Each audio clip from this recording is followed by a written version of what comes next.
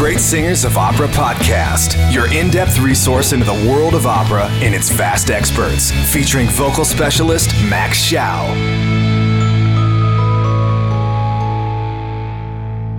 Greetings, everybody, and welcome to the first episode of the Great Singers of Opera podcast. I am your host, Max Shao.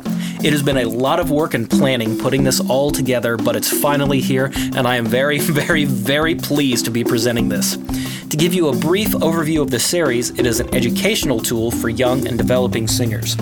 I will be interviewing teachers and professional singers and discussing technique and various aspects of the art. Also, I will be presenting master classes, lectures, and special focus episodes. And we will be building a video archive of these events over time to provide a more complete educational database. Hopefully, through this series, we can provide young, aspiring singers the insights and professional understanding of vocal technique, performance acumen, and career development advice from current and world-class opera singers. Our first teacher spotlight will focus on a few of the current faculty from Jacobs School of Music at Indiana University, Bloomington. To kick everything off, I'm bringing you a short teaser episode featuring Professor Timothy Noble, who's been at IU for almost 18 years. He's had a great career and still has regular engagements at the age of 70, which is pretty amazing. If you have a moment, please check out his bio either at the IU webpage or go to greatsingersofopera.com, and it's in the podcast section. Since this is geared toward younger singers, I am starting as basic as possible. As we progress, we will get into deeper discussions about the more subtle and intricate topics, but for now, I'm trying to set up a really good foundation and asking the types of questions those just getting interested in voice should be asking and thinking about. Also, there will be times during the interviews where the person I'm talking to will be doing something very physical, and when that happens, down in the description, I will be detailing with a timestamp exactly what's happening so you can have a better idea of what's going on. I hope you find this as engaging and exciting as I do, and let's get it started. All right, so first, how young were you when you started singing? Singing? Yes. Oh, well, my dad was a music teacher in a high school. He studied to, he was a tubist. He actually played in the Indianapolis Symphony back in the 40s when Fabian Shavitsky was conducting. He actually played in a concert that Rachmaninoff played. Oh, nice. That is awesome. Yeah. So my mom had studied to be a concert pianist, so the music was in the house. So I sang. I was just a kid. I wasn't, they never pushed me into anything at all. Sure. And so I liked to sing, and I always sang. I sang at church, mostly. Mm-hmm. And I was a boy soprano. When my voice changed, then I got in the high school choir and all that. But my primary focus was percussion. All through my high school years, and even into college, I was a percussion major. Very nice. What was your best instrument? Just snare drum. Oh, just snare drum? Yeah.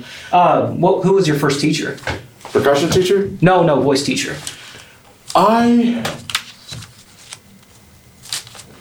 think I'd have to say it was Don Neuen, Neuen. Okay. He's retired now, but he was a choral guy. He was at Ball State in those days. Okay. And he, it's kind of the blind leading the blind. I just sang naturally, I always did, but it was, he had a real great Christy Minstrel type of group. It was a show choir thing, but of the old variety. Mm-hmm. And I loved that. And so I was in that, and he didn't know a lot he knew what he wanted to hear, but he was young then, and I certainly didn't know anything. And so it was a thing that we did for, I don't know, a year or so. I don't know that I did a lot. One of the first things he dragged out, he wanted me to sing the prologue to Pagliacci. Oh, yeah. That's what you start with a young baritone, right? Not. Well, I've been reading about how, for everybody, it's a little bit different. They say you start out with lighter things with a younger voice, but if something feels easy for a young voice, do you think that that's okay to start teaching that? What, the prologue? Oh, no, just anything that may seem heavier to some people if it feels easy for the person singing it, no matter their age. I don't know. Probably not. Mm-hmm. You know about the voice. It ages as it ages. And it's one of those things, and most young people want to sing stuff that's heavy. Right. And what they end up doing, even though you know that that's the place the voice is going, mm-hmm. you don't want to build that heaviness into the voice, because what it does when you get weighted in the middle, and that's what happens a lot, mm-hmm. it makes singing the top end of the voice difficult. Right. And the top end thins out because there's so much heaviness. So you end up singing in reverse. You know, you have a lot of weight in the middle, a lot of space in the middle, and the sound's big, and then you get up to the top, and it thins out. So it's better off to take your time and get the technique right. I think I tell my kids it's more about how you sing than what you sing. Right. You know, so they sing what they're capable of singing. Okay. No more, no less. And, you know, they could be a soprano, a mezzo, whatever, a bass baritone, but when they're that young, that could change. Right. It always, you know, it can change. I've had it happen a lot. So you're just a singer when you come here. How would you describe your teaching style? My style? I don't know. It's comfortable. Yeah. And we laugh a lot. Good. You know, I'm pretty irreverent and often inappropriate, and everybody just has to deal with it or not. But I think, you know, I like, you know, kids today don't learn in the old German or Russian atmosphere where, Right. you know, my mom was German, and boy, when I studied piano with her, if I didn't get it right, she had a stick and hit me on the knuckles. So would you say it's more of a bel canto type of singing? Oh, it's philosophically, absolutely. Okay. Yeah, I come right out of the bel canto school. My teacher was Nicola Rossi Lamedi and Virginia Zayani, my last teachers. These are the people that I worked with. The breath is what I use, the old inhalare, and I also, you know, do a lot of work in messa di voce with the kids, and learning to spin the sound and to draw the sound, to inhale the sound rather than shoving it. And I know, I'm 70, I'm still singing, and I know it works. And it's not to say that it's the end all for, you know, for some people it might not work, but I can tell you this, it promulgates longevity in the voice. And if you really want to shove on the voice and make a lot of sound, that's fine. You can do that, but you can count on have a shortened career. That will happen. So you would say then that proper breathing is important. I think it is the most important thing. How do you take a breath then? When I take a breath, for me, it's just, it's very short. My wife calls it the bikini breath. So I tell my sopranos, okay, you're walking down the beach in your bikini, all right? And you're just kind of shuffling along. You see Brad Pitt. What's the first thing you do? They pull it in and push it out, you know? Absolutely. And I said, yeah, well, that's kind of what it is. It's just that. And I breathe down. Imagine my buddy Pulimenos, he talks about his lungs being in his butt cheeks, you know? Well, that's a little extreme, but I like breathing down into the back and trying not to take this clavicular high breath, which doesn't work at all. Right. So it's a ventricular kind of breathing where I breathe down into the back. And when I do that, these lower abs, the lower abs, the abdominals, the inner abdominals at the the very base of the crotch there, flatten a little bit, and the obliques are engaged. The rib cage is open. Okay, and then the idea is, but it's not that. It's my breath is minimal. That's a good breath for me right there. That's all I need to sustain a phrase. Do you feel any engagement in the legs or the buttocks when you breathe like that? When I really need it, mostly it's just keeping. I use my legs a lot, absolutely, especially if I have high notes or I'm bringing a little extra weight to the sound. Right. And I have to be careful with that. We all do. But I'm a very physical singer. Always have been. But I think that what is this thing, this inhalare, is really great. And I tell my kids it's the flip side of the same coin. You can approach it by taking your breath and flattening abs in front a little bit. That's all. And when that happens, the ribs open up and you're ready to go. The trick is sustaining that. And so, all of this becomes your air compressor. Right. And it kind of works. It's like a French press, if you will, or a bellows effect. Right. So how does all of this relate to the idea of support? What would be, if anything, different? Is this all just the idea of what support is? It's less about support than it is breath management. Okay. Yeah, you can call it support. You can call it whatever you like. But for me, it is managing the flow of the air.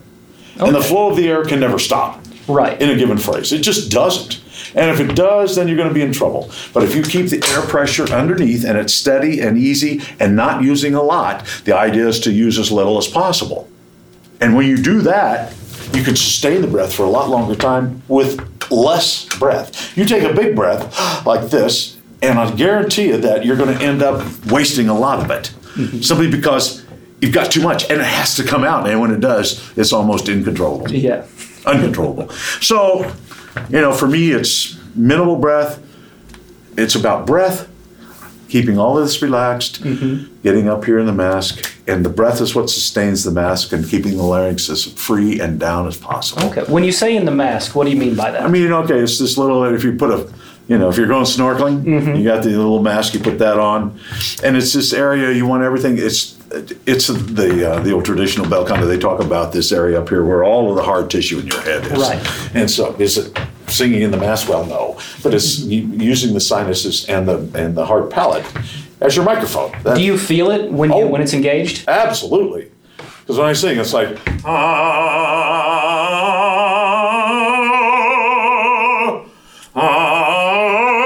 there's that pull. Yeah. And you can generate a hell of a lot of sound.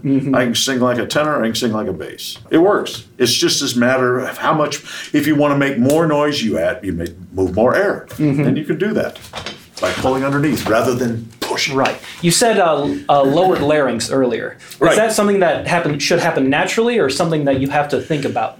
It depends. Yeah, it doesn't have to be low when you start, but it needs to be relaxed. Okay. In a relaxed position. But what I use the old Italian aggiustamento. And as I'm going up in pitching, you watch my larynx. Okay, if I do this, if I smile, now watch what happens when I do this. You see it come down? Mm-hmm. Yeah. So I go into the old bel canto school. When you get into the passaggio, okay? Let's just, for argument's sake, let's just say B natural, baritone passaggio, primo passaggio, B natural to F sharp, or F, okay?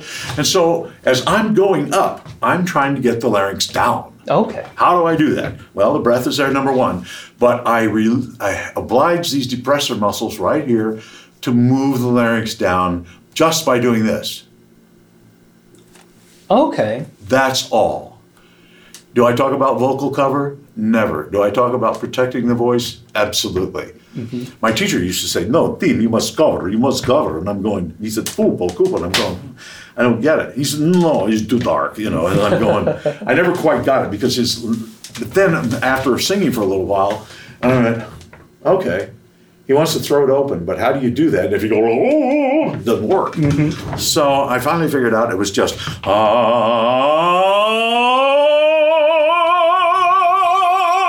I'm over the top. And just by doing this. So it's almost like just a total relaxation Absolutely. of everything in the face. Yeah, but you see the larynx goes down as I go up. I sit here and do this all day and I'm 70. Wow. So it works. So most of the problems that young singers may face could essentially be solved with breath work. Absolutely. Absolutely. I had a boy in here who had his first lesson today. He's not a boy, he's a young man, he's 23. But I'll tell you what, this kid's got a hell of a nice voice. And we worked for an hour, and he was struggling at B flat, now he's singing D flat in an hour. Wow. And it's not rocket science, it really isn't. If the breath is there, and it's there 100% of the time, and you keep this relaxed, you can sing, I think. It's fantastic. I think a lot of teachers make a lot more out of it than's necessary. So how does, I've heard people sing from the diaphragm. Does that translate to anything when you're teaching? Not to me, no. Okay. I mean, it's people say, support. That's something you give your ex-wife, I don't know. I always heard that. Sing from the diaphragm. Okay, I'm singing from the diaphragm. What do I do with it, Yeah. That's easy to say those things, but show me how it works. Tell me how it works. Right. I need to know. And most teachers don't. They just say, no, support, get underneath it. What does that mean? Get on the breath. What does that mean? I don't know. Right. But if you explain it, though, in such a way that it is the physical nature of the things, and you can demonstrate it or talk about it, but if you can explain what happens and show them what happens, then it becomes accessible. Being a teacher or being an educator of any kind is about modalities, and everybody's a little bit different, and people learn in different ways, and so you have to be able to present the same idea in 4 or 5 different ways, which I do, depends on the student. I think the breath is right. It's the only way to do it. I've tried them all. It's, this that kind of stuff, and I know that there are the Russian school and the Eastern European school is different. It's a big black all. But I also know, for instance, guys like the really great Russian singers like there was a bass that was married to what's her face, what's his name, Gyarov. He's Italian trained. The great Russian singers are usually singing the Italian way. There's Vladimir Bogachev is a friend of mine. He's a tenor. Okay. And I sang Othello with him in Amsterdam. He's 38 years old, and he's like, already, you know? And it's just because he's just grinding on it all the time. It's too bad, because it's big, it's loud, but that's all he can do is sing loud. Right. There's no artistry in it. So how does your breath control change then when you're trying to sing soft or learning to sing soft? How do you feel you need more of that? Absolutely. When I call it re-energizing the breath. For instance, if I start, here's my breath, there's that, I just come underneath it a little bit more, use a little bit less air, but make sure that it's really supported.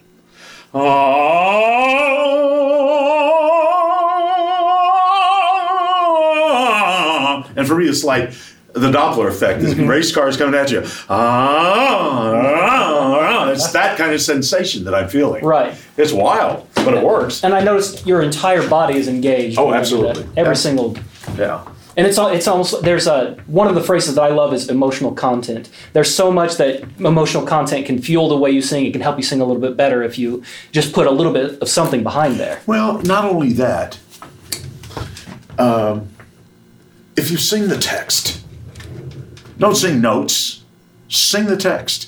You know, a lot of people do this all presentation about making big pear-shaped sounds, and at the end of the day, that's fine, it sounds good. But I mean, when you're singing what is supposed to be a play, you know, if you do the text, it will draw the voice with it. Right. It really will. Well, I know you're short on time, so we will skip to just a couple of quick questions I ask everybody. What is your pregame routine? As in, when you have a performance coming up, what do you do during the day before the performance to get yourself ready? I just the normal stuff? get up and have breakfast and take a walk and watch a football game, whatever, you know. Make sure you get a decent mixture. The big deal for me at my age, I can sing with no sleep. I've done that before. You know, I don't like to, and I'm always wasted when it's over. But, you know, if I get a decent sleep and just have a normal day, try not to talk too much. But, you know, I used to think that I couldn't eat but certain foods. I had to make sure I had 15 hours of sleep the night before and all this bullshit. And it was like, oh, my God, stop already. Yeah. You know, don't take yourself so seriously. And once I got over that, I did a lot better. People complain about, well, I have to sing a matinee. Oh, my God, I have to get up. I'm going, well, what do you normally do? If you sing at the Metropolitan Opera, you get up at 8 o'clock or earlier because you have rehearsals at 10 in the morning. Get over yourself. You know, stop already. My lesson when I was in school was at 9. These people, their hearts don't start beating until 10:30 or 11. Right. I mean, are you kidding me? Get over yourself. What would you say your favorite vocalises is? I use I like lip trills. I like to vocalize down. I like to use long, sustained things like the great scale, which is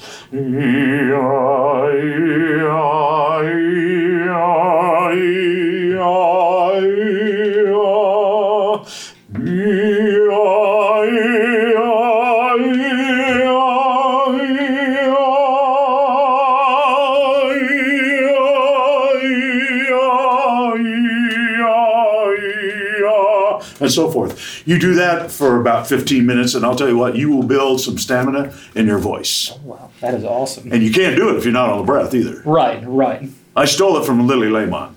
Oh, wow. That's her book, How to Sing. Okay. What's that? Is it called How to Sing? How to Sing, by Lily, L-I-L-L-I, Lehmann, L-E-H-M-A-N-N, Lehmann. The book, she wrote this early 1900s. Anybody that was able to sing from the 1860s to 1922 has my hat off. And she did. She was in the original Ring at Bayreuth. Oh, wow. And, and then her last public performance was in 1922. And she was a soprano, and she also, her Met debut was as Carmen. Wow. She just sang. Yeah. Didn't matter. Caruso, sang as a baritone. And he used to use what they call, I ask kids today, what's mezzo voce? Half voice, yeah, but what's that mean? How do you do that? Is there a way to do that? Well, I found out that mezzo, and I always wondered, I knew that's literally what it means, but it is actually a vocal color. Okay. And it is a way of singing that you sing right on the chord. And it's, it's the mechanism that you use to trill. So, it's right there. Resonance is still up here, but it's right here. Instead of so you can really darken the color just doing that. Yeah. Caruso used to do that all the time. I read about it and I thought, holy crap. Now I know what mezzo voce is. Absolutely. At least in the context of the bel canto school. And so, kind of to wrap things up, what's the one thing you want to share with young singers that you want them to take away? For God's sake, just sing and have fun. Don't take yourself too seriously. Okay? We all put our pants on the same way. And chances are none of you will make it in the business. But if you do, remember where you started. And if you don't, just keep singing because that's what you do. You have to sing. You have to be able to outwork everybody else. And you also have to be able to, if you want to really be successful in the business, persevere. There we go. I hope you enjoyed that as much as I did, and we've got a lot more coming up in the future. The first full episode will be available in a couple of weeks, featuring a new teacher at IU, Brian Gill. Please go to the website, greatsingersofopera.com, and you can find out a lot more information about what's coming up, as well as the bios of those I've talked to on here. Also, you can find us on Facebook, Twitter, and Instagram, all of which are linked directly to the website. Thank you so much for listening, and I'll talk to you soon.